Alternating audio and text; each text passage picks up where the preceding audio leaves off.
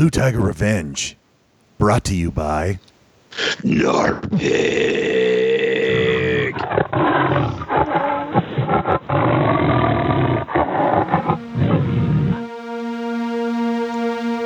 Hit the music.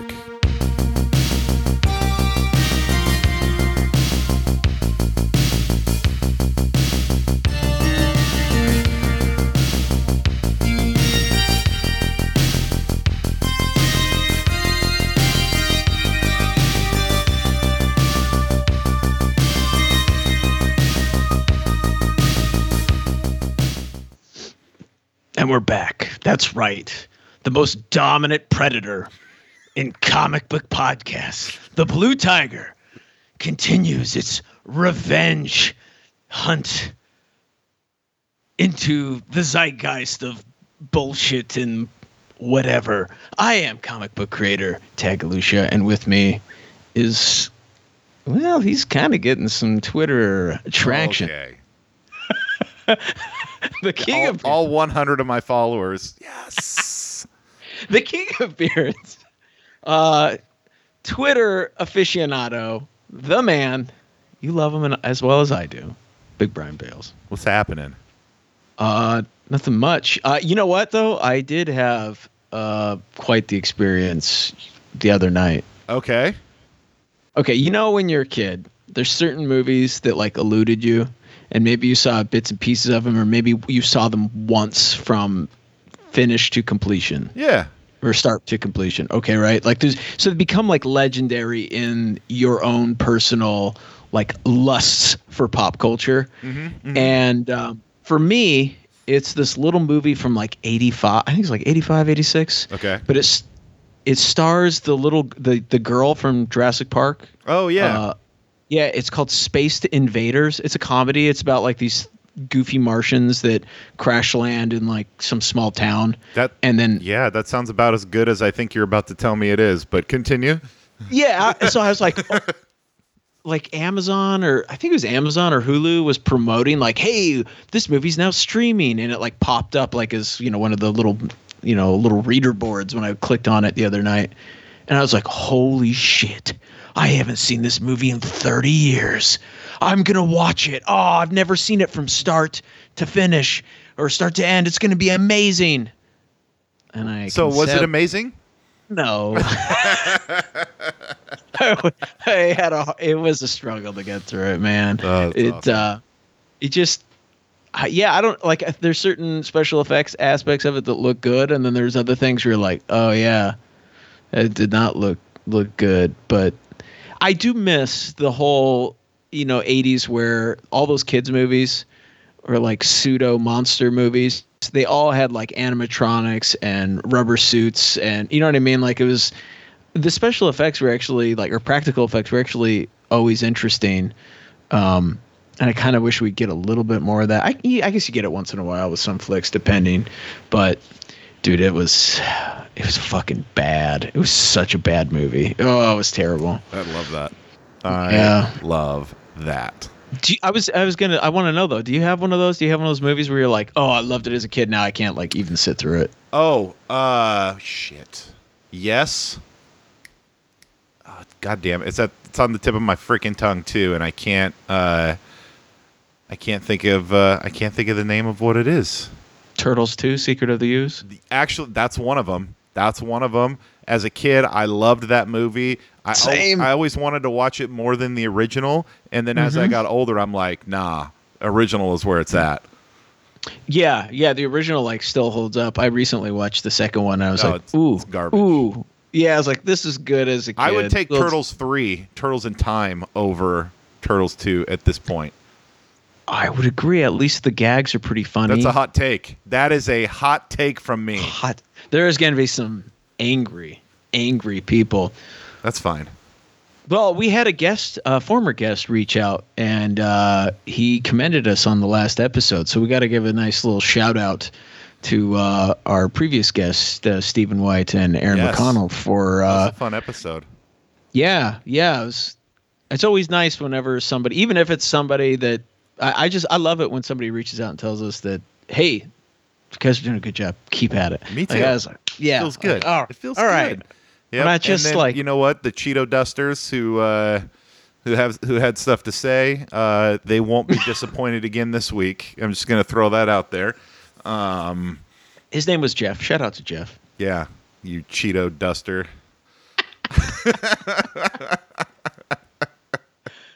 Yeah, so you got some hot books that you read. Well, just one, Okay. but it'll be good. I'm excited to talk about it. Is it an image book or? No, it's where'd it go? A floating world. Whoa, Portland's own. I always forget that people, if you're ever in Portland, Oregon, you're downtown Portland, you gotta go over. I think it's like 5th and something, but you gotta go to Floating World. I don't It's think one I've of ever the- been there. If Oh, I'm dude. being honest, yeah. Next time I'm in town, let's go. Okay. Like it's one of those, they've got a little bit of everything, but at least the last time I was there, they have one of the best like indie collections or indie tables I've ever seen. And then they also, if you're out there and you listen to vinyl, they've got some really cool like vinyls. They got a really cool vinyl section. There we go. But- That's what I'm But seeing. yeah, I have they- vinyls. Do I have a record Yeah. player? No, not yet. I need to get one. But I've got some good vinyls I purposely have not purchased a record player because of that reason. because I'd end up just spending all my Yeah. money on vinyl. We turned this into a comics and vinyl podcast.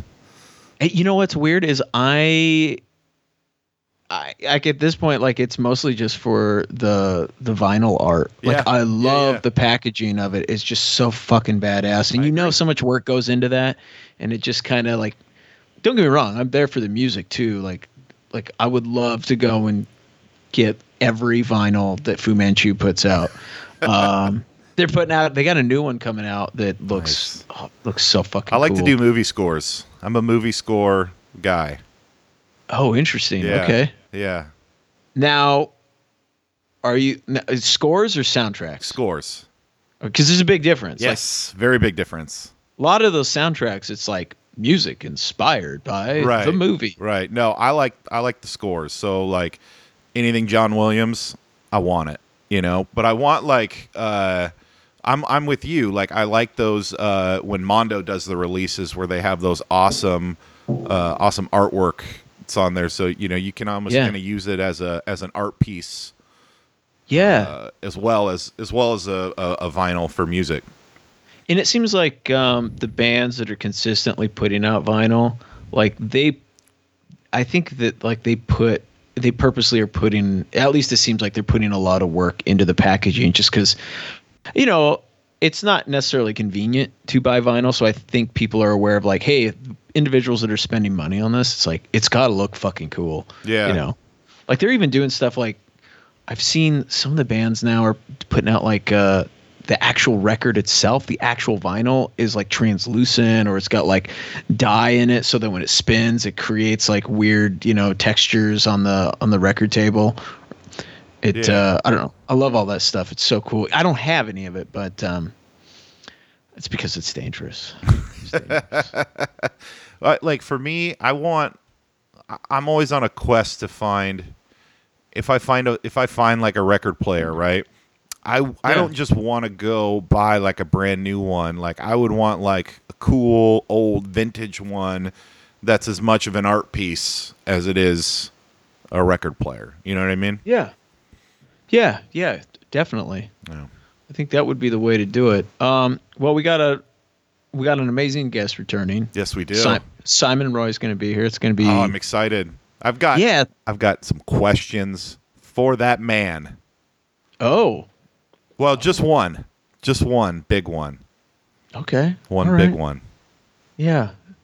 I don't even know what it would be. I'm gonna put his feet to the fire for the Cubs. Oh. Okay. There we go. All right. There it is. Wow, intense. Is there anything we got a couple minutes before he comes in? Is there anything we're missing? Anything movie or wise or anything like that? I just saw a thing from Todd McFarlane. I don't know if you saw this. No, I haven't been on Twitter too much lately. Yeah, it's a dumpster fire of a site, but and everybody goes there. the guy who makes $20 Batman figures, and 90% of the stuff that you see from him is all Batman figures, right? In the stores. What, McFarlane? Yeah. McFarlane? Yeah, the McFarlane figures. Granted, I will say he does a lot of different stuff, but the stuff that you see in the stores, Yeah. 90% of it is Batman figures for $20 that are made for adults. He went on a tangent on some podcast or YouTube show about why he doesn't make more action figures of women, and it's because little boys won't want them, and it'll turn them into serial killers. And well, I like Todd McFarlane. I will happily disagree with what he said. I would like to get him on the podcast one day. Sure. And I think it's doable. I think we could. But yeah, I don't know why would say. I don't know why. It was a weird take from a guy. Like, he was talking about.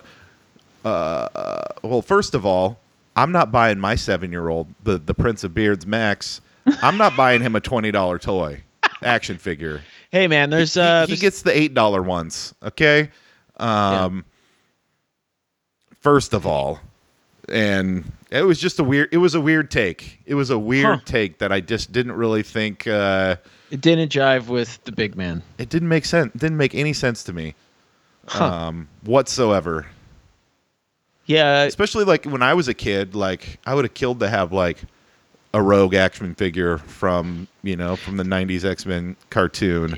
There wasn't a lot of female. Well, I guess I had a Storm. I never had Rogue. I never had an April O'Neil. I've always wanted an April O'Neil figure as a kid.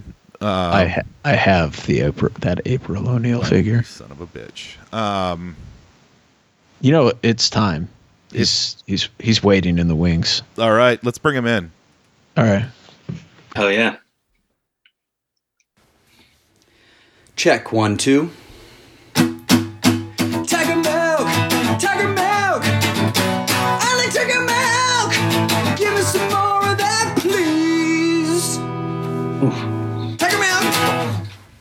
Oh, and we're back. Hello. With our guest, who doesn't remember that he was already here once before. That's how strong and deadly tiger milk really is. It just knocks you out. That's true. It fucks you up, man. It's totally, yeah.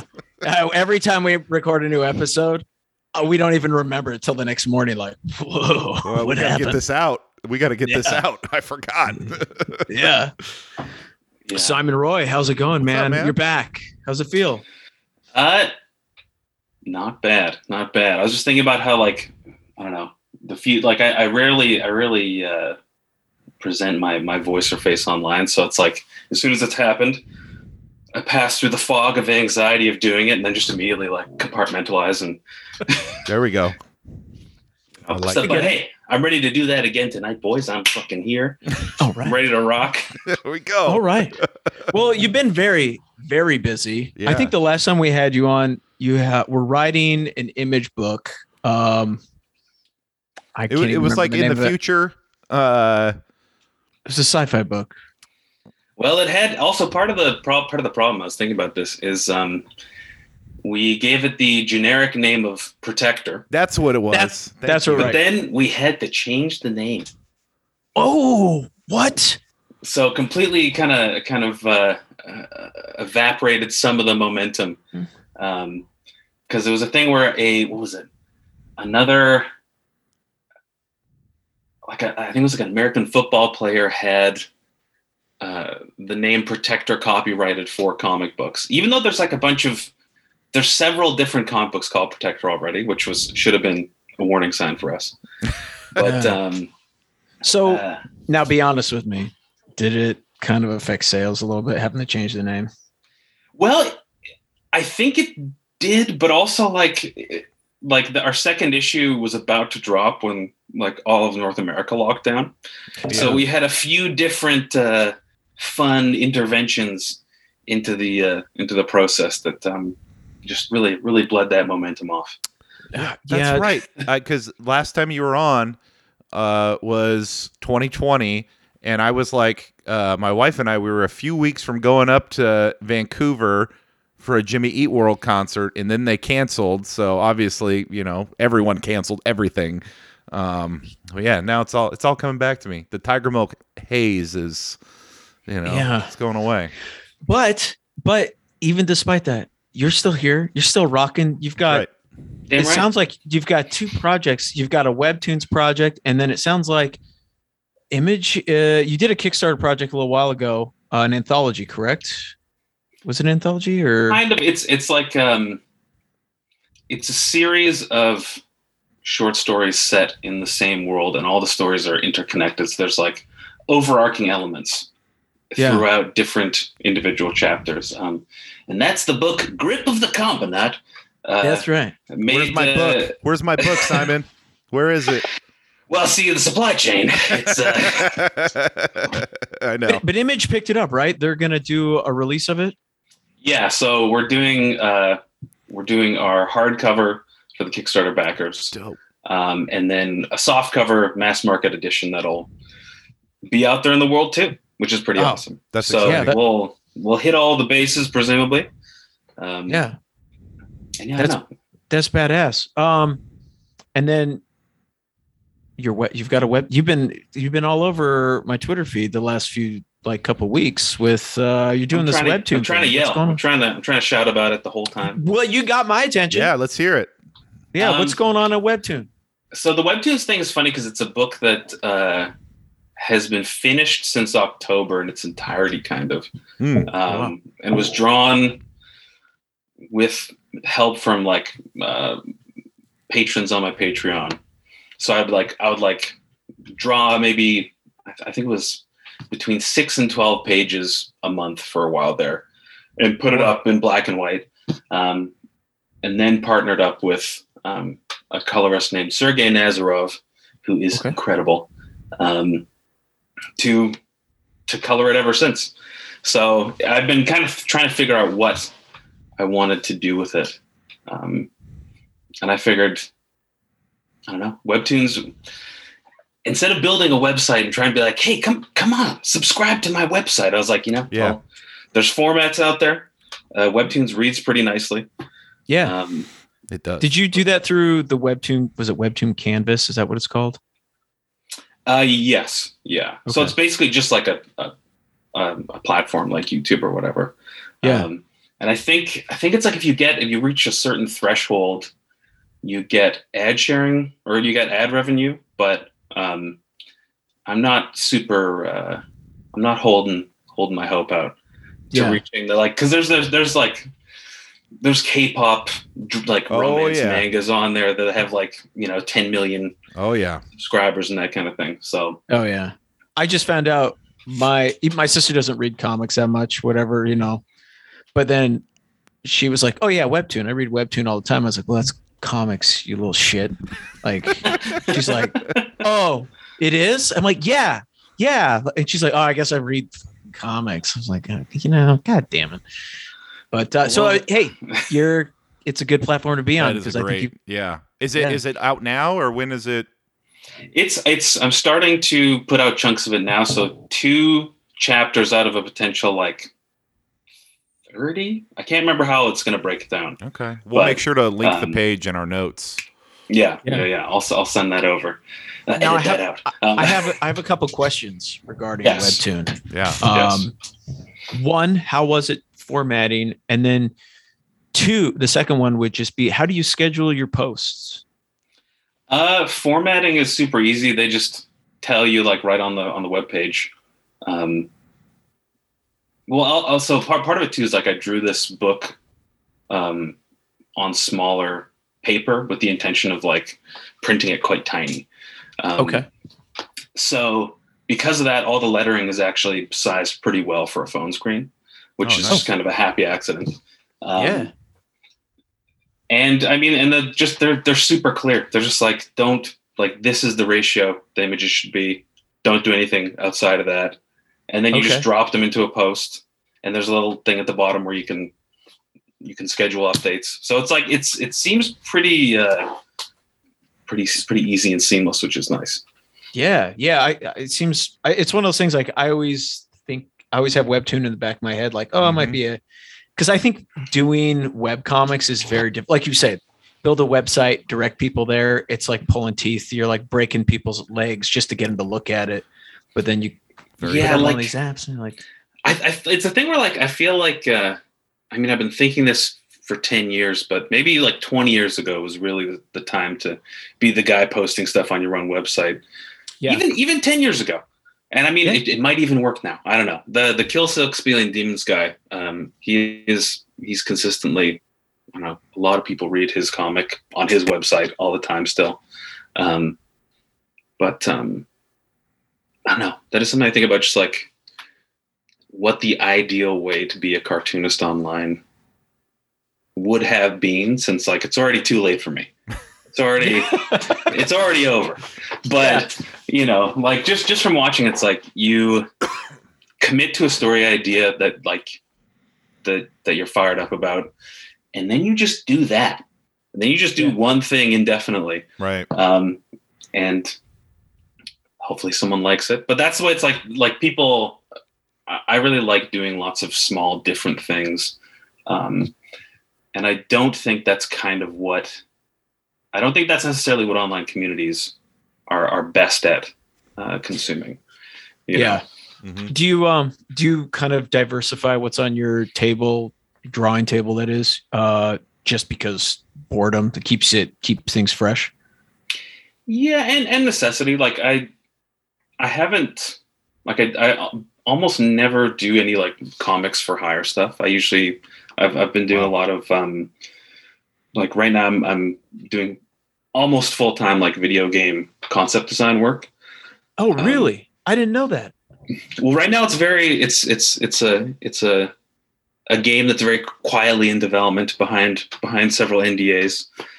Sure. And I'm going to be very curious to see how it all goes. God damn it! Now I want to know. You'll never know. No. In a year. Actually, no. If you'll never know, that's bad for everybody. I think you'll probably know in about a year. Okay.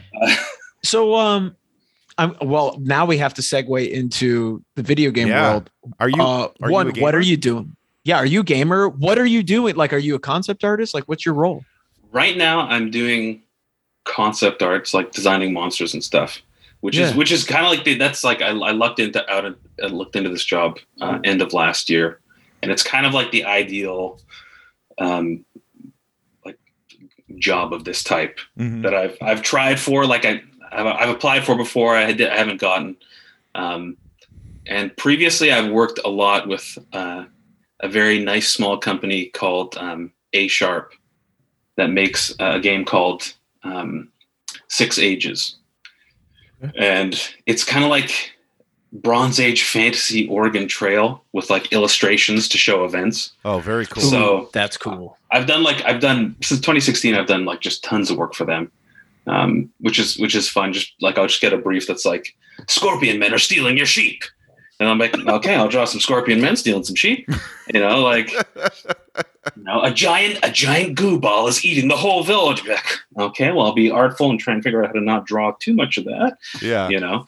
Okay, I have a question. I gotta ask.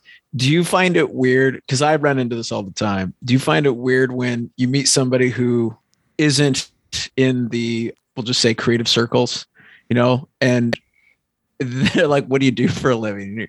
Like, what'd you do today at work? And you're like, well, I drew skeleton men riding scorpion dogs. It's just what I do. I do like being able to say that sometimes. Sometimes you can, and I notice too, it's like people know what video games are and have some access to them. So like, comic book fans know comics. Mm-hmm. And when you say you draw comics, people are like, oh man, cool. Good for you. And that's kind of I feel like a lot of the time that's like the response. But then when you're like doing video games, they're like, video games? I play video games. Yeah. That's way cooler. And like, I did the background. That was literally my reaction. Yeah, exactly. No, dude, that's exactly. And like I had a job for like 4 months drawing backgrounds on the Captain Underpants TV show. Oh yeah. Oh wow. Which I wasn't my favorite job. It was fine. Pays the bills. It paid the bills for the 4 months. And also it really closed me in and energized me and made me make my own work, which is cool. But and I got to go to an office. It was sick. Oh wow. Oh, what's that like? Oh my gosh.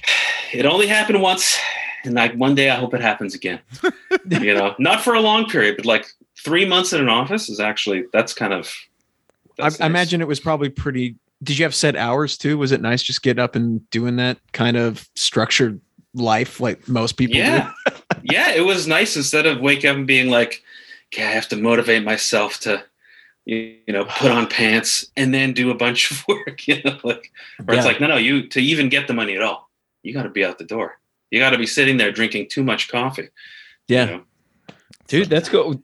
I imagine it's probably not that it's like a social setting, but it's gotta be nice to be once in a while in an office where, there's a little bit of camaraderie. You get to work alongside other people. It's not like, I'm I think it depends on your job. For this, yeah. I'm talking like creatively. Totally. I work in a basement by myself in the dark all day. It's just going outside is like, I feel you. Yeah. So I don't know. That's got to be kind of a nice change of pace. Well, it was nice because a friend of mine actually recommended me for the job. So, and he sat fairly close to me. So every time I'd go and get coffee, make eye contact. He'd get up. We'd both chat for a little bit. Oh, that's cool. Just enough. Yeah, exactly. It was beautiful. Oh no, but the reason I brought that up was I ran into a friend's father downtown Vancouver one day, and I had like the crew shirt on, the crew hoodie that they give out to the production with Captain Underpants on it. And because it's like a DreamWorks property, technically, my friend's dad was so impressed. Because he was like, I've certainly seen movies that have that logo. So wow, you are coming up in the world. And I was like, I'll take that. That's fine. Yes, I'm doing gravy. Does it? It's weird. I mean, it is kind of weird that unless you work on something that is, I guess, day to day recognized in like mainstream pop culture, you don't sometimes, like a lot of people don't give you any kind of validation, but then they see like the Marvel logo or DreamWorks logo or Netflix. They're like, oh, you're somebody. Who are you? You're an adult. Yeah. You're an adult. Good job. Well, because everybody's got a little side hustle, right? Yeah. Of varying levels. So I think it's also like, I don't know, when you're validated by a third party, that the other person recognizes, that's like that the social graces that kind of give you get a little boost just from being validated by them having seen anything at all to do the thing that you're doing, even if you don't care at all about it. Like, even if you're like, oh wow, I gotta draw a school, like an elementary school gym again, but the style guide is, everything is a little bit off, but the perspective still has to be right. So it's incredibly difficult to figure out exactly what the vibe is on this stupid gym. And my supervisor knows the vibe and he'll correct me. Yeah. But honestly, I haven't worked in a setting like that. Like my very first professional job was I worked at a place called Telegraphics, and they did comics for the Army. And that's kind of sick in a weird way. I'm interested.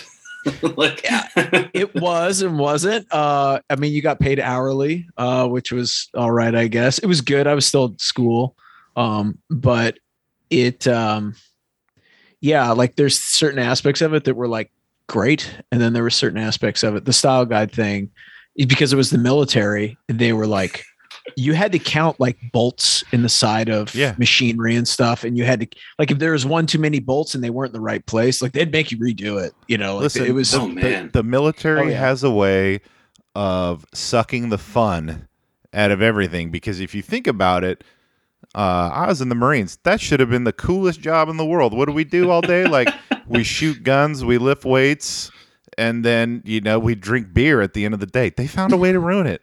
And that's just what they do. That's cool though. From Marine Corps' finest to doing a comics podcast. That's Yeah, right. dude. That's right. He's coming up in the world, I'm man. coming He's up. coming up in the world. We're all coming up, baby. Yeah. We're all- Oh God. So, I mean, like, it sounds like you're working on a lot of like team projects and stuff. Was that kind of the reason? I mean, that's got to. You said you mentioned that it kind of got the juices going to do your own project or do your own thing. Is that kind of one of those where you're like, we got to have the Simon Roy like name and lights kind of over something, get it out into the world? Yeah. Sometimes definitely like, well, because like the two projects, the Grip of the Combinat, is a collaboration with my friend Damon, where we like would pre-COVID. We wrote it all pre-COVID, so like I'd go down to Seattle, and we'd kind of have like a mild bender of a weekend, and just like write it all, or write like 2 chapters or something, and do a bunch of thumbnails, and watch like a bunch of old kung fu movies and that kind of thing. That sounds awesome. Amazing. It was like, well, because also like it's because it's like sci-fi comedy adventure. And you know, I used to be much more like anal retentive hard sci-fi minded person, but like working with Damon on like a comedy project is a lot. Both of us we'll just like throw shit at the wall, and all of a sudden we're like, oh, that's it, and then we move on. So there's like a real nice where no one is like fighting for their holy vision. Right. In the project. I so like you're not butting heads almost at all, which is nice. That's good. It sounds like you guys have a real nice like workflow. I mean, obviously if you're just going down there to write and sketch and fucking have a good time, Watch like that's pretty awesome. movies. Yeah. Yeah. What are some of your go-to kung fu movies then? Oh, I will say actually my all-time favorite kung fu movie. All right. And actually soon, as you read more of Grizz Grobus, there's a few tiny non-kung fu elements taken from this movie that are sprinkled through some of the stories. It's called Encounters of the Spooky Kind. Great, terrible. Like I think they just chose it because Encounters of the Third Kind had come out, and it's like it's a comedy horror kung fu movie from like Hong Kong, like early 80s, starring Sammo Hung, who's incredible. I'm looking it up right now. Sammo Hung's the man. I mean, him and Jackie Chan, when they were coming up together, I mean, like Meals on Wheels, like get out of my face. That's amazing. That's amazing. And just seeing a fat guy move like that is incredible. Cause like, he's not like a big, he's a big flabby guy, and he's flying through windows. He's falling off of rafters. But the premise is incredible because it's a guy who Sammo Hung is like a big, strong, dumb guy who works for a conniving rich man. And the conniving rich man is sleeping with Sammo Hung's wife behind his back. And he wants to kill Sammo Hung, but he's like, Sammo Hung's too good at kung fu. So I can't risk just like an assassin, but I have to figure out a way to kill him. So then he hires an evil Chinese sorcerer. Makes sense. I mean, it makes perfect sense. So the initial sequence is like Sammo Hung, because he's also very prideful. He gets called a coward and gets tricked into sleeping overnight in a Chinese mausoleum, wherein the evil Chinese sorcerer takes over a corpse and proceeds to try and kung fu fight and kill Sammo Hung using the corpse like a puppet. Like, so there's whenever there's weird Chinese magic in these like horror kung fu movies, like it's so awesome. It's so dope. Dude, I can't believe I haven't seen this. This sounds amazing. So here's what we need to do. Good. Here's what we need to do. We need to do a riff tracks of this movie. I'm in. 100%. Well, also you got to watch it with the Chinese. Always. Or no. When I'm also thinking of another, there's one I really like called Mr. Vampire. Okay. Which I won't get into the whole premise, but that's another one where there is an English dub that is terrible. Yeah. You need the kind of murky, badly translated subtitles.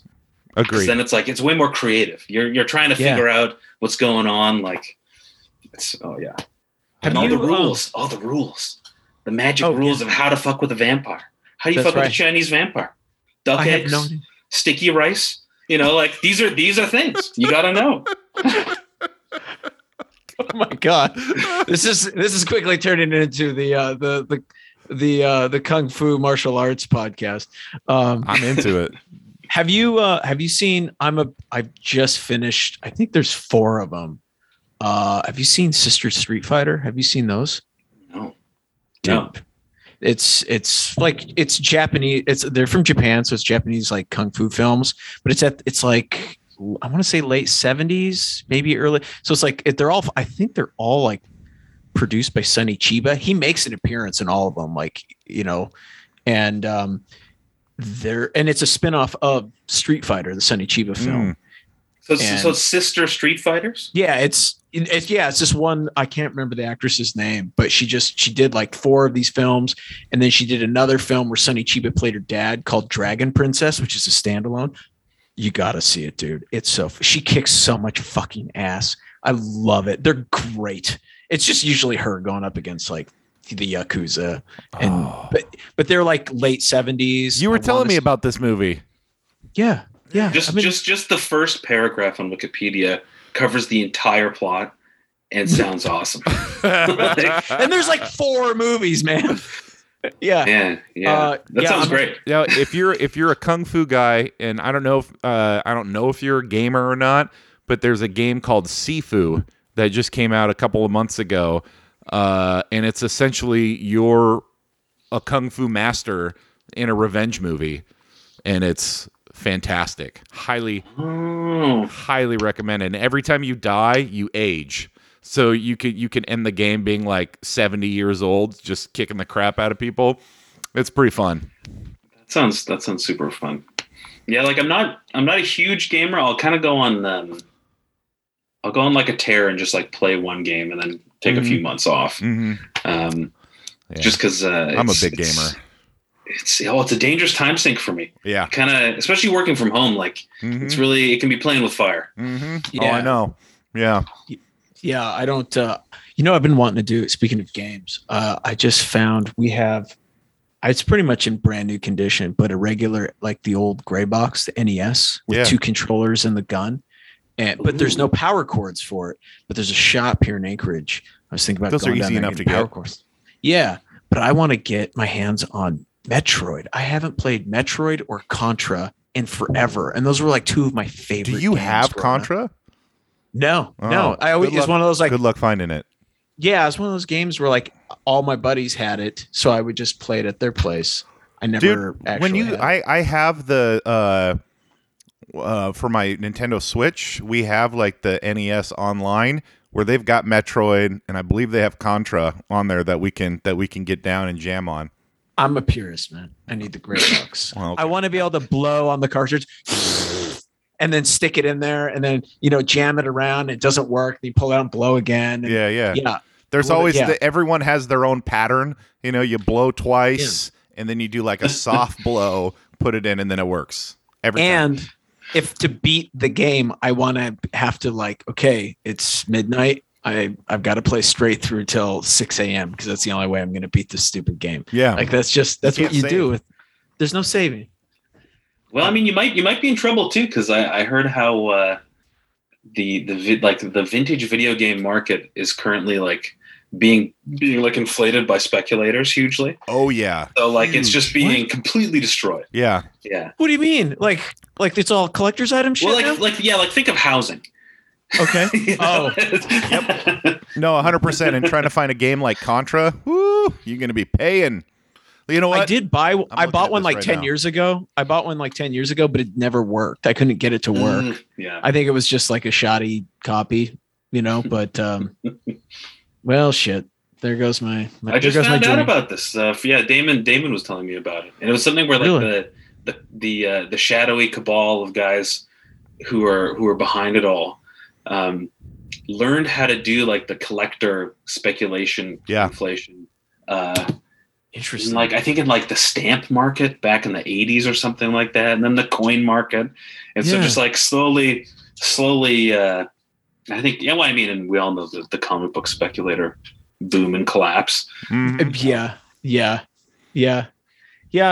Are you do you a collector of anything? Do you collect comics or anything like that? Is that Just like knickknacks. That's kind of. I Yeah. try not to like. I used to be like an avid National Geographic collector until I had just Cool. like crates of them, and then I just obviously you just have to get rid of that shit. Like, Yeah. and no one wants it either. So like I gave it to the Goodwill, knowing that like it's probably just gonna get mulched. Yeah. You know, like, Yeah. So Yeah, but that used to be a thing though, man. Like that was like Yeah. in the '90s, where if like someone was going to give you their Nat Geo collection, it was a big deal. Like I remember for a while I had a collection, and then I think I bought like 100 back issue copies from like the '80s off of somebody, and it wasn't cheap. I remember paying some actual money for it, you know. And I think back on now, like what a waste. Oh man, they're so like, cause like I got super into them in high school because the art room was full of them, and they were just like doomed to be parts of crappy collages. And I was Right. like, there's history here that can't be lost.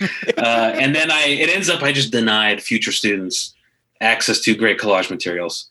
Yeah, Son of a Because bitch. That's it. it's pretty shameful behavior. I realize now. It's okay. It's okay. Well, speaking of shameful, I think what we really need to get into is you posted a video for your Kickstarter on the internet, Which- and I backed it based off of the video alone. Like I didn't look at any description. I just said this video is awesome. Backed. I probably watched the video maybe 10 times. Yeah. And it may have been, I heard in some circles, I heard it discussed the greatest comic book Kickstarter video of all time. Yes. I'm just For now. Oh wow! Oh wow! Brian shooting shots. Oh, warning shots over the bow. I'd be glad to see a better video. I'd be overjoyed. So I gotta But, ask, man, like, what was the process for that? Yeah. Because like I'm guessing you had to have had green screen or something going on. Oh yeah. So my very old childhood friend, Peter Henrich, who's the other guy in the video, because Damon couldn't really come up here and vice versa. So me and Peter and Damon kind of like got on a Zoom and wrote what the story was going to be for the episode, for the video. And then on one hot August day, Peter came over here and we put up the green screen. And we just filmed it all in one go. And then Peter went off and did an incredible job of editing it all together. And then I'll send you guys a link to the follow-up video. Yes. Because I was out of town, and we wanted to time the release of the second video with like one of the Kickstarter updates that we had. So we we didn't have time to actually film anything new. So me and Peter were talking. We're like, well, how about we just take a bunch of footage from the first video and just overdub it and do new backgrounds. So we have a very beautiful first video that is just entirely gruesomely overdubbed. Yeah. I love it. Peter did an even better or worse job with the green screen stuff, which is Dude, I thought it was quite proud of it. Yeah, you should be. It was awesome. It was great. It was people are doing Kickstarters left and right all the time, right? Like you never see people's videos actually trend. Your video was like people were sharing it Yeah. and sending it. Like I think I had 2 people send it to me like, dude, did you see this? Like this is awesome. And I'm like, that's very affirming. I like to hear that. yeah. Yeah. Well, I'll tell the boys too. Could be like, I was just doing a podcast last night, boys, and let me tell you, word on the street, we're incredible. We're incredible. We are next level. Next level. I mean, yeah, look out, Tim and Eric. I think someone's coming for your jobs. Mhm. Well, I mean, they're not making a lot of stuff anymore. So there's a lot of space for the next iteration of that type of evil garbage, I think. Yeah, So, definitely. Were you guys looking at stuff like that? Yeah, like Peter's a huge Tim and Eric fan. Right. And when I was living with him a few years ago, I warmed up to it because like my brother gave me the first DVD of Tim and Eric, I think when it first came out. And because I was a very serious young man, I hated it. I was extreme. I was like offended. I was almost like I didn't say anything at the time, but I'm just like, why the fuck would you give me this trash? I hate this. Yeah. And then, a few, 3 or 4 years later, getting stoned at 3 a.m, watching Tim and Eric, and I was like, oh, I get it now. I get it. This is actually incredible. Yeah. So it's crazy. Like I think I was in college when they came out, and I remember seeing it and I didn't get it. I was like you, I was very serious. I just didn't get it. And then like when I got out of college, my first gig was like doing storyboards for a small film studio in Portland. And they kept talking about Tim and Eric. And, they had like at the time they had some major clients like North Face and stuff. And the weirdest thing is like, they were telling me that like when they would have meetings with like some of these executives, they would all bring up Tim and Eric. Like, oh, did you see, especially if they were looking for like comedy stuff, because they saw like what Geico was doing, the Geico commercials. And then they would bring up Tim and Eric. And that was what made me like, well, maybe I need to go revisit this. And then I go like, now I watch probably Tim and Eric more than I did when I was actually doing storyboards and shit. Yeah, where I'm like, dude, these guys are genius. It's so genius because it's so low budget, but it's so weird and engaging. Once you get what they're trying to, or just once you get just like the vibe they're trying to do, then it clicks. If you like, because I remember first seeing it and not making the connection, like, because I don't think I watched that much like late night infomercials. I'd seen them, but I'd also compartmentalized, thrown them out of my brain. Yeah. And it took just really wallowing in the middle of the night to really get the evil nightmare hell that they were making. Yeah. Oh man, they made some weird shit. Oh, so not to change pace, but we haven't seen you in about 2 years now? 2 years, yeah, I guess. right around there. Yeah. So how was your pandy, man? How did you stay sane, or did you not? Did you like lose it for a while, run out in the Canadian wilderness, and now you're back? I had a pretty great pandemic. Wow, that's honestly. Great. Yeah, like I moved in with a couple of friends right before the pandemic started. Okay. Artists or just buddies? One is a friend of mine who does storyboards and comics. Oliver Hine, check him out. All right. But and then our other friend who is an economics grad student. Okay. Check out the big brain on the other friend. Right. Right. Yeah, we don't need to talk about that fucking guy. But no, so like it was kind of nice because initially like I was the only one leaving the house to go work at like a studio because no one else was going to the building that the studio was in. So I would like put on my mask and like put on a little adventure hat and like go out into the empty streets and then come home and like all my roommates and their girlfriends would be there just like all cooking. And I'd be like, so I'd show up, eat a bunch of great food, try and do some dishes, try and look like I was participating. Sure. Right. Not just taking advantage. I see. Yeah. Hey, let's not even bring that up. But so it was, I don't know, it was really nice. And then later, like at the end of the first year of the pandemic, I moved back to Victoria, which is where I'm from. I didn't know that. I love Victoria, man. Victoria's great. Places. It's the best. And, now I'm like renting a suite in my family compound. So like my brother and his family live here. My parents live here. It's like we don't have any guns yet, but we're working on it. We're gonna get there. We're coming up on Doomsday Preppers. Come on down compound. to the States, man. Yeah, come on down to the States. We can hook you up with them guns. Well, they're real easy to get here. Yeah, but the thing is, got to bring them back up to the Roy homeland. That's true. Victoria, that's BC. A good point. Victoria, BC. If any cool smuggling fans know how to get firearms, I've heard The docks. That's all I got to say. The docks. There's a lot of fishing when they go back and forth. That's all I'm going to say. There we go. Yeah, just the docks, man. Don't worry about it. Don't worry about it. You grease the I know- right palm at the docks, you know. I know a guy. He does crabs. Okay, so but also guns on the side. It's fine. No big deal. Yeah, also cocaine. If you like any of these things, crabs, guns, cocaine. I know the guy. Yeah. There we go. So with things kind of, things opening back up, conventions are happening again. Are you doing any conventions this year or next year on the schedule? I'm not sure yet. I'm still kind of figuring that out. I did a convention in Vancouver a few weekends ago. Oh. It was kind of lovely. Like I didn't get a huge amount of business because it was kind of like your classic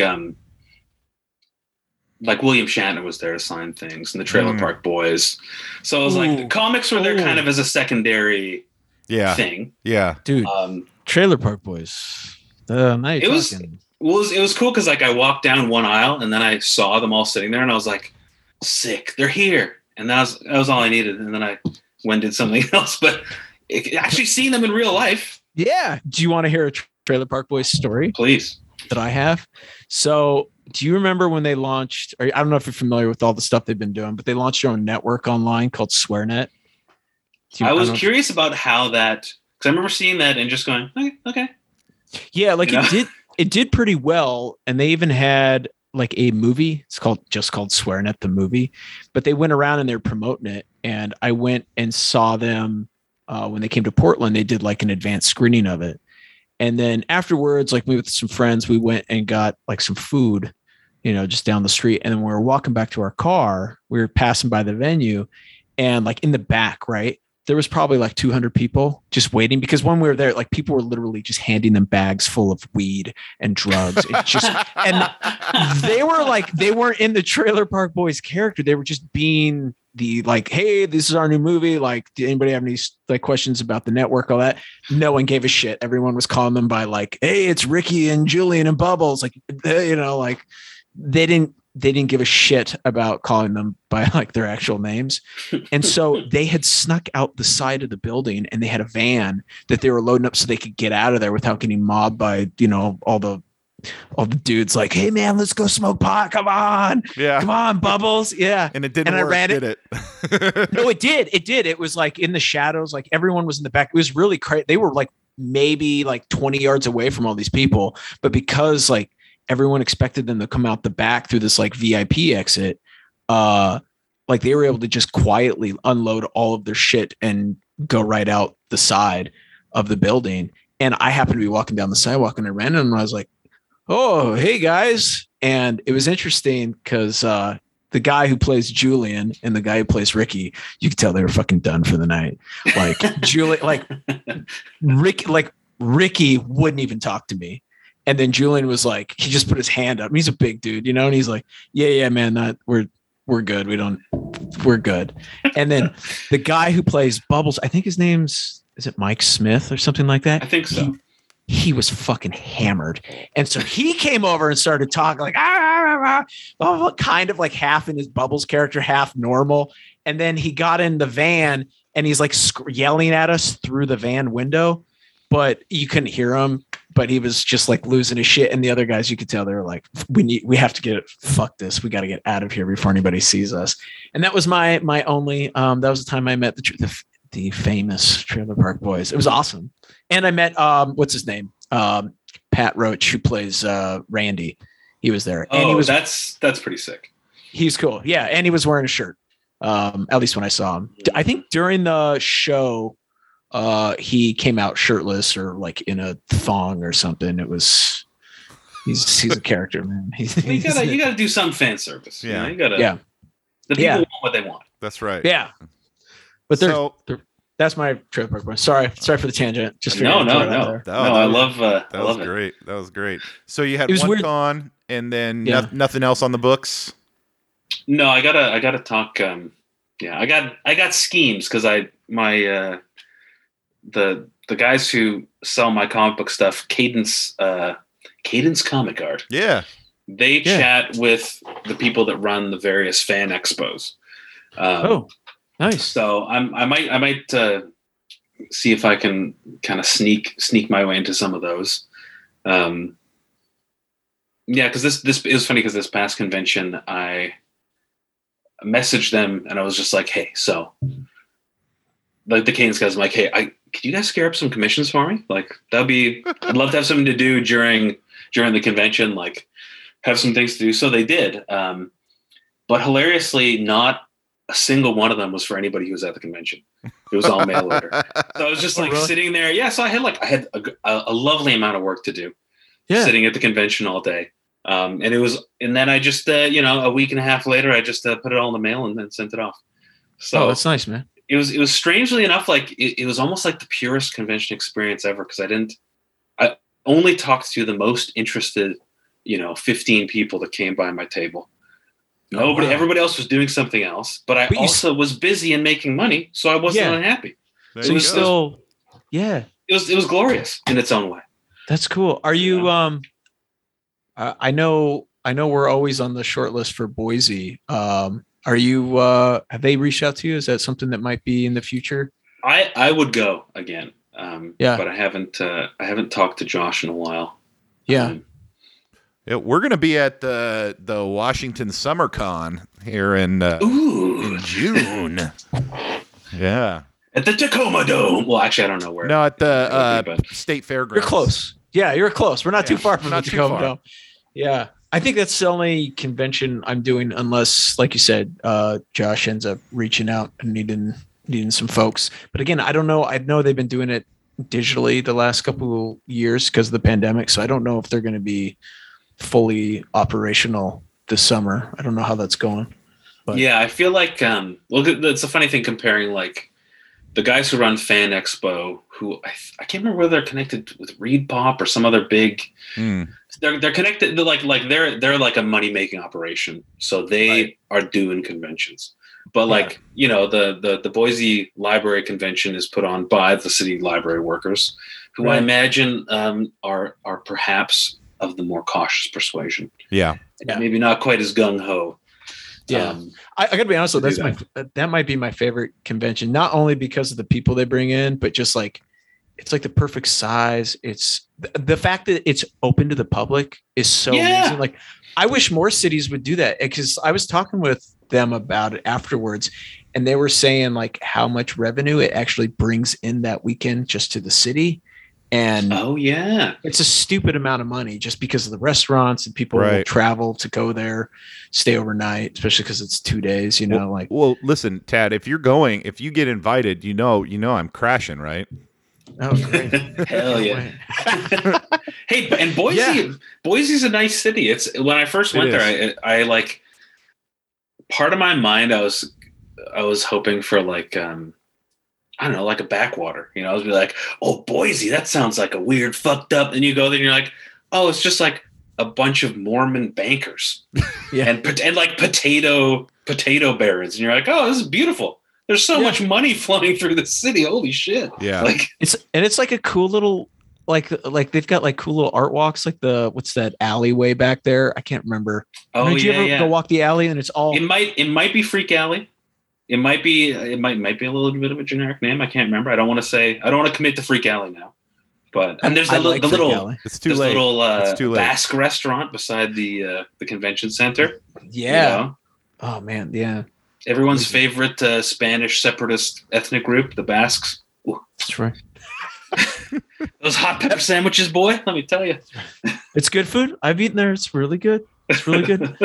Yeah, I like Boise. It's a fun little go. Yeah, man. What do you say we take a quick break? Let's do it. We can do that. Okay, sweet. Check 1 2. Tiger milk, I like tiger milk. Give us some more of that, please. Tiger milk. Look at that. Matty K is getting a double dose of exposure. Yeah. Double dose. Getting played twice this episode. It's the break music, so, that's what we do. That's true. That's true. I feel better. Thanks guys for that little break. I don't know. Normally I can hold it all the way through, but not tonight. Hey, we're all getting older. That's right. That's true. We're all getting right. older. Well, speaking of, there's an old question that we like to hit our guests with. Bri, I think it's time. All right, it's time for the question. So The question. I wish I would remember what you said last time, but so we could compare it. But the question is something that we ask every guest who comes on the show, and that is, given unlimited, like budget wasn't an issue, copyright, whatever wasn't an issue, if you were given freedom to write or to do a comic, write, draw, whatever, however you wanted to do it, of any sort of IP out there, be it a comic character, a movie character, a book, TV show, whatever it might be, what would you do? I think I remember my answer because it is the same. I have two answers. All right, let's hear them. Let's hear them. The real answer is, it's a book that I've already made. It's called Grizz Grobus. You can find it on Webtoons. It's incredible. You're gonna love it. Do you like Soviet comedy movies? Do you like Hong Kong horror action comedies? Oh, then brother, you're gonna love Grizz Grobus. But no, then the other I love it. I love the plug. So good. Well, no, because I also realized we're chatting. I'm like, shit, I didn't plug a goddamn thing. This whole you guys gave me a bit of space for it, and then the free flowing conversation just flowed too beautifully. That's all right. That's how it goes. But no, then like my other answer would be like Doctor Doom. Dr. think, Doom. Oh, Just because I have one Doctor Doom idea that I think would be fun. can you give us some little tidbits, a little taste? You know what? Because especially with the current climate, I don't think it would come up. You could bear with me. Okay. All right. Is you have it set in like 1992. Latveria is a former Soviet state that's now kind of in tumult, and you have Doctor Doom slowly making basically like you have Latvian nationalists, you have Russians trying to take control of Latveria, and then a third party, Doctor Doom, is coming up and taking control in this kind of like post-Soviet chaos. And then you'd also have the CIA or Shield or whoever the equivalent American superpower thing. Yeah. Would be like go to Mr. Fantastic and just be like, so remember that guy you went to college with? We think we might need your help. We think something's happening in Latveria. So you could basically like do just like a fun. I don't know. I mean, it would be less fun now that like the current war, because also like the reason I like the concept because I was already like fascinated with all the small civil wars in that region in the early 90s. And so tastelessly shoehorning a Marvel character into that, in my mind, I'm like, that would be fun to draw. We're all getting canceled after this pitch. Yeah. So I mean, I just know like I could draw the hell out of that story. But, that'd be great. However, it would be tasteless. Sure. Well, just by existing, I think it would be interesting, but I think just by existing, it would potentially be tasteless. I mean, given the time frame, it would coincide at the same time Marvel's doing their Capwolf run, so you could insert Capwolf into that. I'm just saying. I'm just not saying that. Okay. I'm just saying. I mean, you threw Shield in there. I was like, well, Captain America. At that time he's a werewolf. They just drop him out of a plane. Yeah. Capwolf. I mean, I don't even know how that would work, especially with it wouldn't, like but that'd be okay. I mean, yeah, just Capwolf. geopolitics in general, it would be interesting. But yeah, I think it would be great. And let's be honest, this could probably happen at some point. This story arc kind of seems like it's happening right now, but yeah, it's maybe too plausible now. Yeah. That's really the yeah. Yeah. It is interesting though. Doom's one of those characters. I just recently have kind of been reading up on. I never really knew much about me. Obviously, we know who Doctor Doom is, but I just never really invested much time in the character. He's a really fascinating character. The stuff and especially the story arcs they've done with him. Because like I haven't read too much actual like Doctor Doom comics. I have an impression of reading some of my dad's old comics when I was a kid, and then like reading I don't know like Wikipedia articles and stuff. You're like, wait, is like his mom like fucked a demon or something? Like, what are we like? There's all sorts of mysterious, deep cuts of Marvel stuff connected with Doctor Doom. Which is interesting. I don't know if in my story arc I would use any of those, but he might just be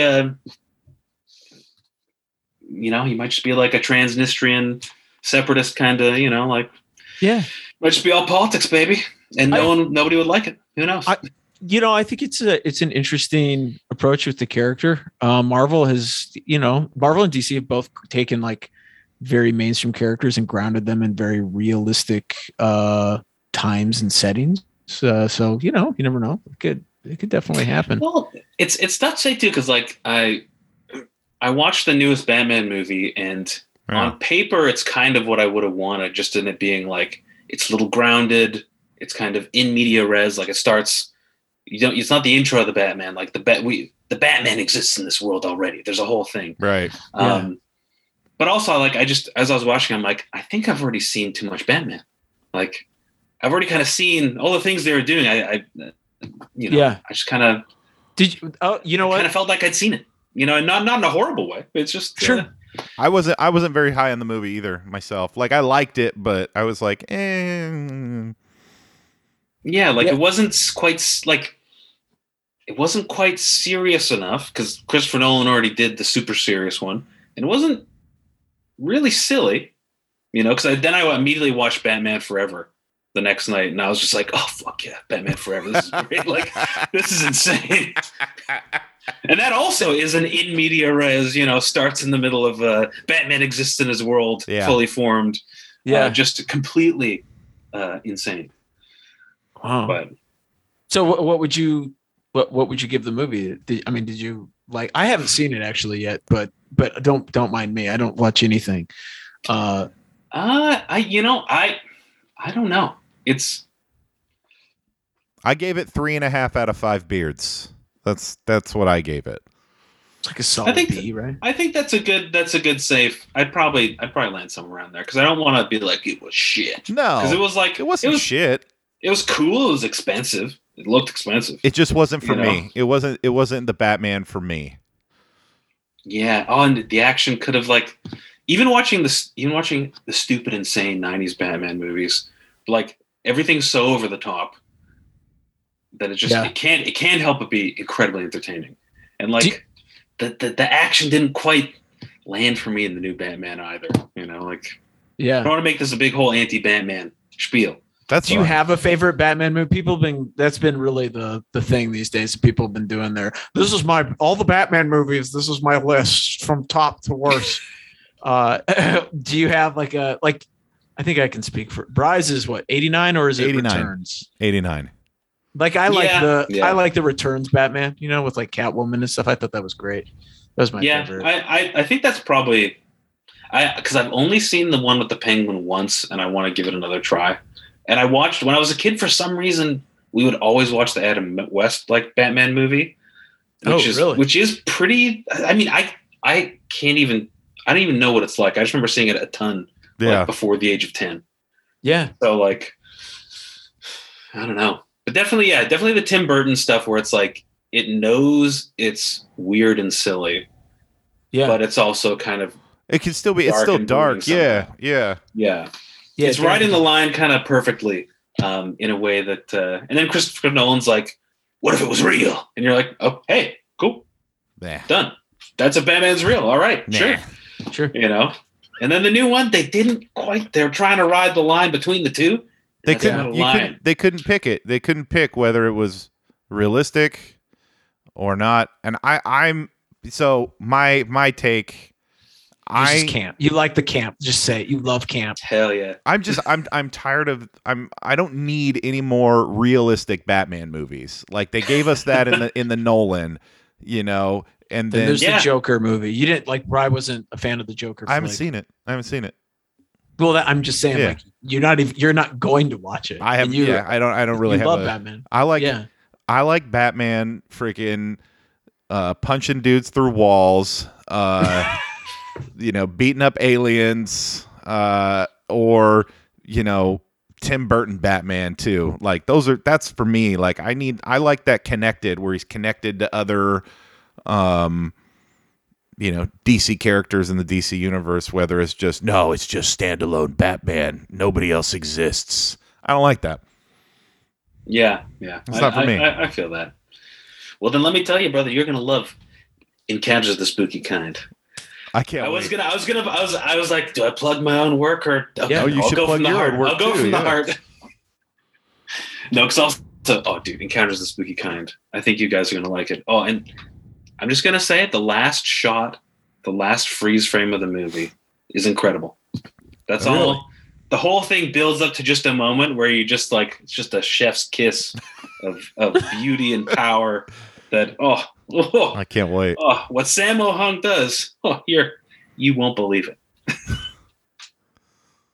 I love man. I'm The so problem is excited to watch this movie now. I'm gonna watch this movie and then I'm just gonna watch nothing but Sammo Hung films for the next year. And then he's Because gonna text me every one of them that he watches. Yeah. This is what happens. I go on these like I don't know what you call it, campaigns, Yeah, like pop culture campaigns. I get into something, then it's like, well, a PCC. like if I get- yeah, like if I watch a Godzilla movie, I don't got to watch all of them, and there's like I don't know 50 of them at this point. You have to. you can't watch just one. Yeah, No. Well, I mean, be aware. I remember we watched Encounters of the Spooky Kind and loved it, and then me and a roommate tried to watch The Magnificent Butcher, which is kind of like the premise is funny. Sammo Hung's the big city brother, and then his long lost, now adult brother comes from the country to meet him and like get help living in the city. Okay. But before he's like, oh, hi, I'm your brother, before they actually recognize each other as brothers, they immediately get into a physical altercation over something. Well, of course. So then every time they see each other, they're just like, oh, there's that stranger who I have to fucking kick the ass of, which is a kind of a funny setup. Yeah. But then there's also all sorts of like weird, like woman strangling and stuff. And like, we turned off the movie like surprisingly quickly. Listen. You're like, oh, dang, this is actually quite distasteful. This is not as funny and light as I was led to believe. Right now, my sister and I are on a big Jackie Chan, but like old school, right? as Like, you we should love- be. Yeah, Yeah, we basically start with Rumble in the Bronx and then go backwards in time. Yes. Like just work our way back. Which even Rumble in the Bronx, you go back. There's some scenes where you're like, "What the fuck, man?" oh yeah. Like what the fuck? Which makes it though. But there's one film that my sister and I cannot get through, and we've tried to watch it a few times. I Shanghai can't Noon. remember that. No, it's an old Jackie I Chan know. movie, but Don't you dare. yeah, how dare you? It's a real Jackie Chan film, Oh, okay? okay. But it also co-stars Sammo Hung. But Sammo Hung plays his mentally disabled brother. Oh no. And he wears no. Yeah, and it's one of those where you start watching, you're like, oh, I can't watch this. And like wherever his brother goes, he gets the shit kicked out of him by like police and thugs. And of course, Jackie's got to jump in and be like, "How you doing? Don't do that to my brother." Yeah, it's terrible. God. It's so bad. Oh my Sammo Hung wears like I a think you helmet. just and gave stuff. Simon a heart attack. Sorry, Yeah, what? man. Just. I mean, I'd never watched something like that. But what's it called again? I can't remember the name, God damn it! but it came out around that time when the two were like inseparably Oh my doing gosh. films together. Yeah, Movies you I'll- can't make in 2022. That is one Oh of them. man, Yeah, that yeah. sounds like a lot. That sounds like a lot. It's a lot. It's a lot. Yeah, but it's one of those I've never been able to finish it because I can't take it serious. Like it's one of those where like even in the 90s you watch, you're like, this is very wrong on Yeah. so many levels. Yeah. Man. I shouldn't even be laughing right now, but it's just the I'm just absurdity. laughing at your reaction. Oh, okay. Yeah. Yeah, now I'm just like looking over the Sammo Hung Wikipedia entry. Like, yeah, okay. What's I'm sure if you search keywords, you could probably find it. all right? No, Mike. Oh no, you definitely. Yeah, no. There's probably only the one. Yeah. Yeah. Oh man. But I mean, hey, I do. I love a good police story. Great. Oh yeah. Super Cop. Come on. Yeah, cleanse Come on. cleanse the podcast palette with just hey, police story. What a great kung fu movie. Oh Probably not problematic at all, as far as I can remember. no. Legend of the Drunken Master might be one of my favorites of all time. Classic. Yeah. I haven't The seen that martial- one since I was a kid. Damn. Yeah, and the martial arts in it is just such next level. You're like, jeez. It's like some of the stunts they do, just the fight stunts are just insane. Yeah. God damn it. I'm gonna end up watching nothing but Jackie Chan flicks and Sammo Hung flicks I'm for the in. next 6 months. Okay, let's do this. I'm in. The podcast will slowly morph into the Jackie Chan, Sammo Hung fans, but we'll avoid the one movie. Yeah. the one for the film. best. The one film called Heart of Dragon. Is that the one? Is that what it's called? It might be. I searched a few things. I typed them in. I don't know. That sounds about right. Yeah. Probably like 70s. Was it 70s or early 80s, maybe? 85. Already Ooh. a little later than you might expect. Yeah. Yeah. Yeah. But Man. So sorry to bring it back. I was.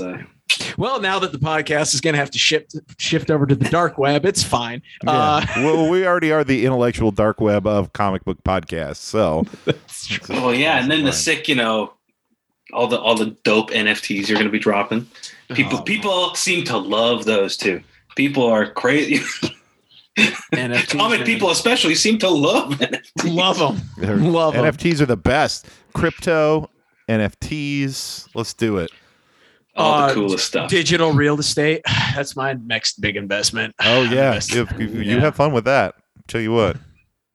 Man, to be on the front end though of a good crazy speculator bubble would probably feel so great if you made the right call, jumped on the right dumb thing right before it Yeah. exploded.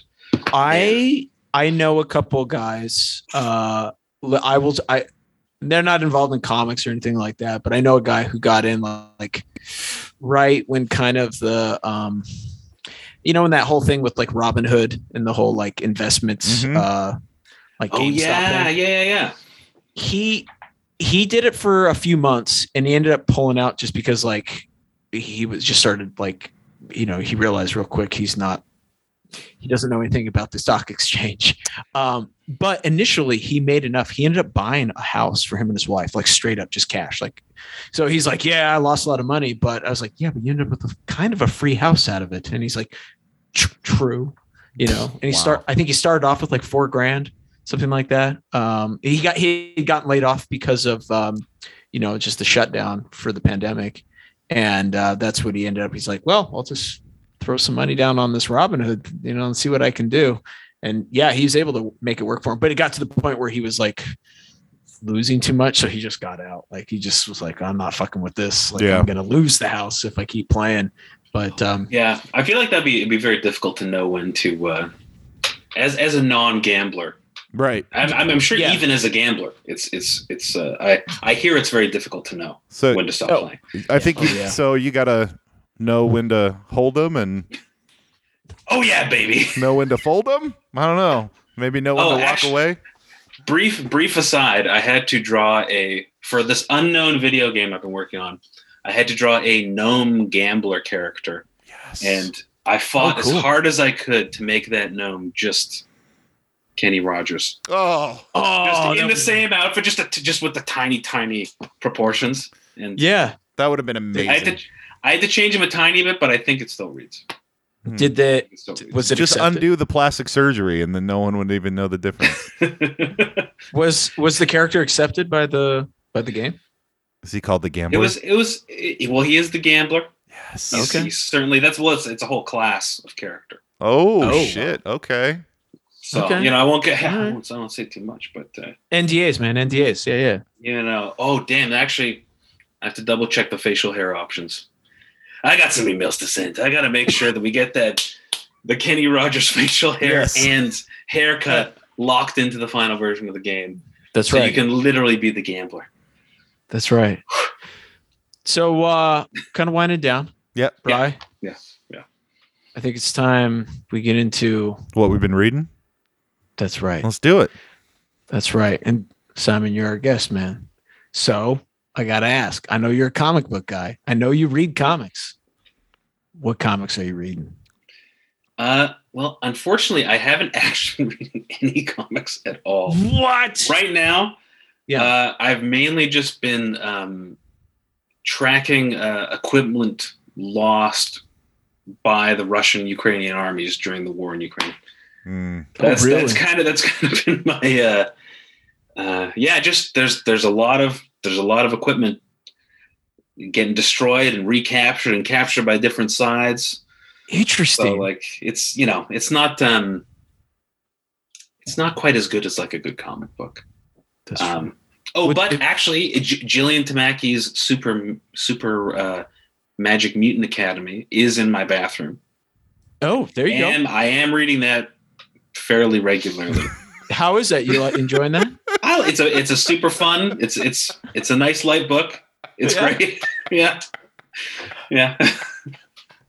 Were they going to make that into like a cartoon or something? Oh, shit. They probably. Yeah. It's fun though. It's good. Okay. All right. Yeah. Sorry. Yeah. And hey, what are you guys reading? What are you?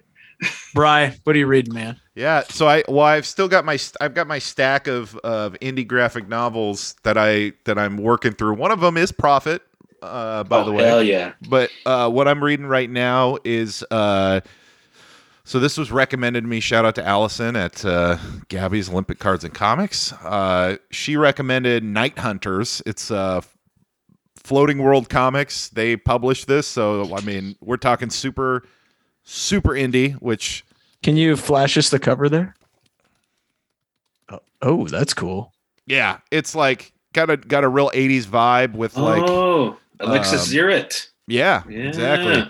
And it's like a kind of like a Judge Dredd type of future where their motto is crime only pays if you're a cop, or crime doesn't pay unless you're a cop. So everybody else is like Nice. They're living like, super poor, dystopian, unless you're a cop.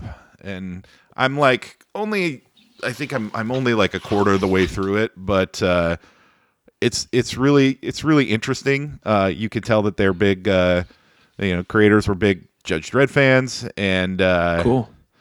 Yeah, I think my favorite thing about it is the colors. I love as you look, you got like the neons. Yeah. Neon pink and blue, and I love that 80s vibe. I love that 80s vibe. Dude, and the retro, it seemed like the retro 80s vibe is so big right now. Like people fucking love it. I don't know if it's because of like that cyberpunk video game or whatever. I don't know, but I've been down with the 80s vibe since the 80s. So yeah, Nice. all you kids out there, I lived it. These friggin' geezers were there, man. That's right. right. That's right. Tad, That's right. What are you reading? Okay, I think Simon will like this one. I picked up issue 4. I don't know if maybe it's just 'cause I'm in Alaska or what, but I've only been able to get these sporadically. But Ultra Mega by James Herron and colored by Dave Stewart. Oh, I haven't yeah. read that yet. I've heard about that, but I've not touched it yet. Dude, it's fucking awesome. I have all 4 issues. I haven't read it yet. You piece of shit. I know. You gotta read it. It's one of those I mean James Herron, like his works, kind of speaks for itself. It's super fun and kinetic, but like also really well drawn. The storytelling is really smooth. But it's one of those where like it's a kaiju book, but at the same time there's like a real story behind it, where it's not just like an excuse for giant monsters to show up. They've got like a really like interesting story. There's a really interesting story behind like the force that is the hero that fight the kaijus. And I don't want, I don't want to spoil it for anybody, but it's one of those, like, imagine if you kind of like, everybody, Power Rangers, right? Zordon, like when he grabs these are just 5 ordinary teenagers. Imagine if somebody actually questioned, like, what were Zordon's real motives? Like, yes, he says he's a good guy, but is he? And so you kind of get a little bit of Repulsa right all along. Well, you get it from both sides. You get it from like the giant monsters perspective of we're just trying to live. Yeah. And, and do what, like, any course of nature, like, I guess the history of nature is like when an organism rises up, there's other organisms that kind of become second class by comparison. You know what I mean? And so that's kind of what you get from the kaiju's perspective. But then you also get the human perspective that, like, there's some other stuff going on.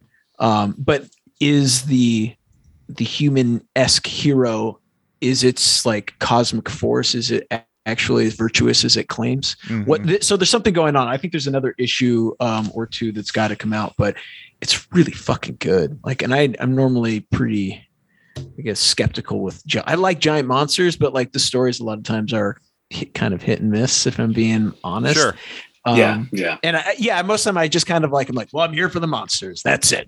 Like, I don't expect a Godzilla movie to have necessarily like, God, that's not going to be a thinker of a film. We're coming up with excuses for these big boys to fight, like that's what's going on. I saw King Kong versus Godzilla. I loved it, but it wasn't like, I'm not going to put it up there with like Schindler's List. Sure. Like, That's a great movie to pick as the comparison. Yeah, right. Now imagine the two combined. Oh, okay. No. I'm so glad.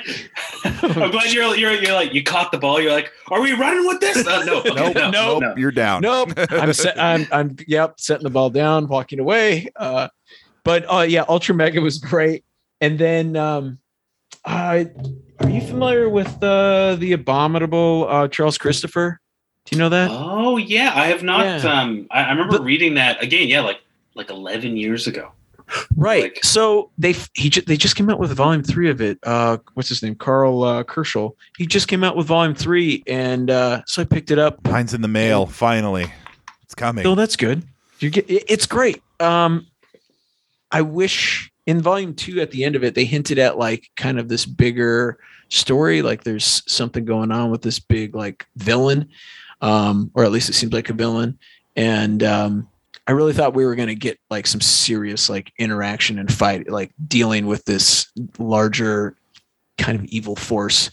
And the book's great, but it's one of those where like when you end that last page, you're like, God damn it. Now I have to wait for volume 4. Like it's just like, then here goes. I got to wait another 2 years. So I guess the book is really great and it's a success because of that. But I was just personally like, fuck.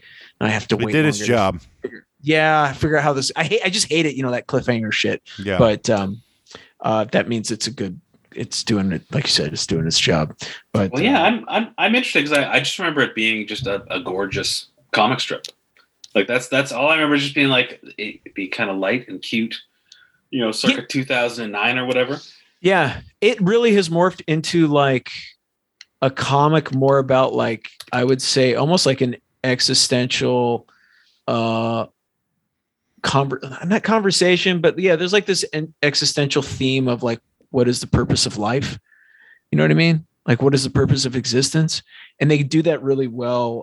Carl does that really well with the what's his name? The Abominable character, the Bigfoot, because he doesn't speak at all through the entire, but and he's kind of dopey, but he has some kind of, they haven't quite revealed exactly everything that's going on. That's why I want the rest of the book, so I know what's going on. It's driving me crazy. See, that's how you do it, and that's what I was talking about at the beginning of the podcast. You start your comic. You go back to 2007. You start your very long form comic. That's right. And then you just keep running it out and seeing where it takes you. Yeah. I see. I thought you were going to use this as an opportunity to plug, the webtoons. Oh, and well, Grizz Grobus, let me tell you. Talk about long form. He leaves you on a cliffhanger, wanting more every week. Exactly. There it Exactly. Right. Well, actually, okay. So a quick secondary plug. All right. Grizz Grobus is basically it's set in the same overall world or universe as my book Habitat.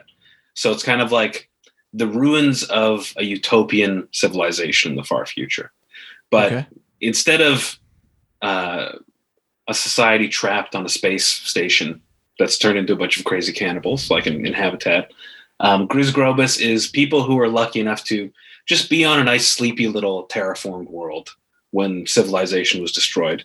So they've just been living their lives. They haven't turned to cannibalism. They're just living it up. So the initial story is a character, basically a scribe from the big city, finds the crystalline brain computer module of the town's founding robot, which is a big Catholic, like a big robot provided by the Catholic Church to help them settle the planet.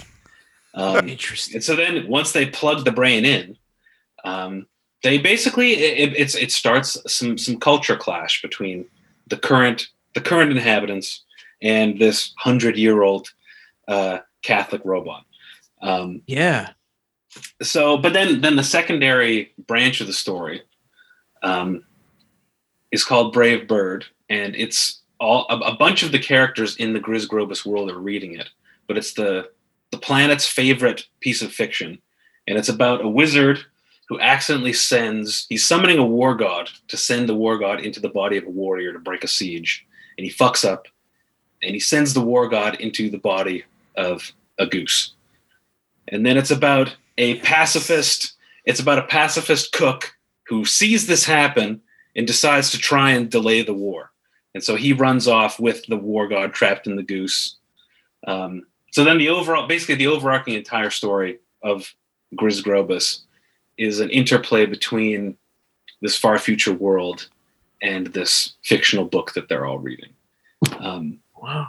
Which I'm extremely pleased with how it turned out. It was co-written by my ex-girlfriend, which makes some things awkward, but she did an incredible job. She really helped elevate the whole thing. Are you guys?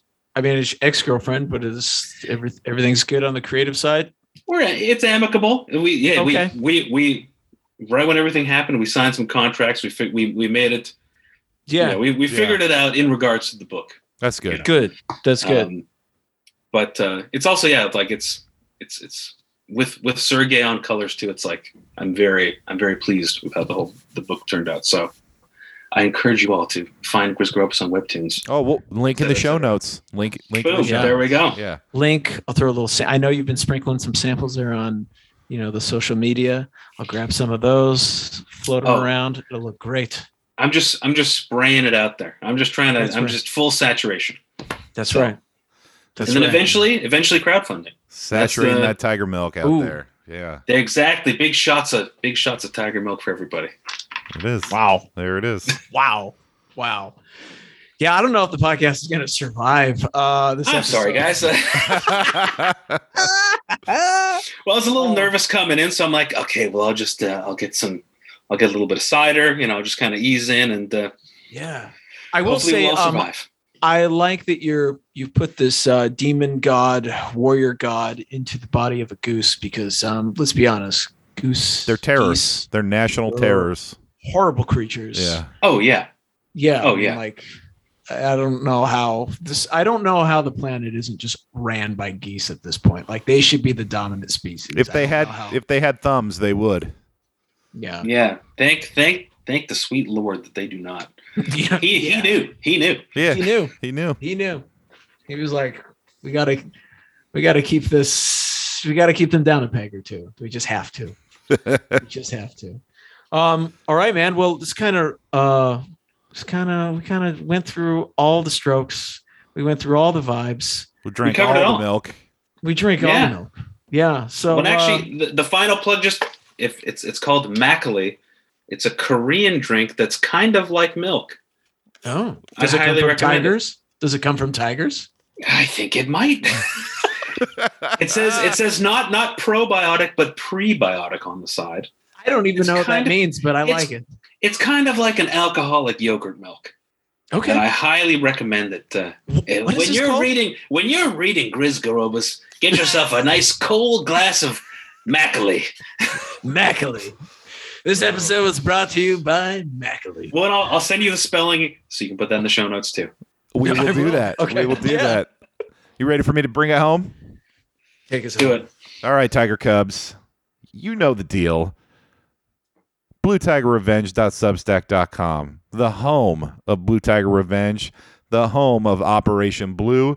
Everything that you can get, you can find at that website. You want to send us an email? It's BlueTigerRevenge@substack.com. You want to find out where our latest episode is?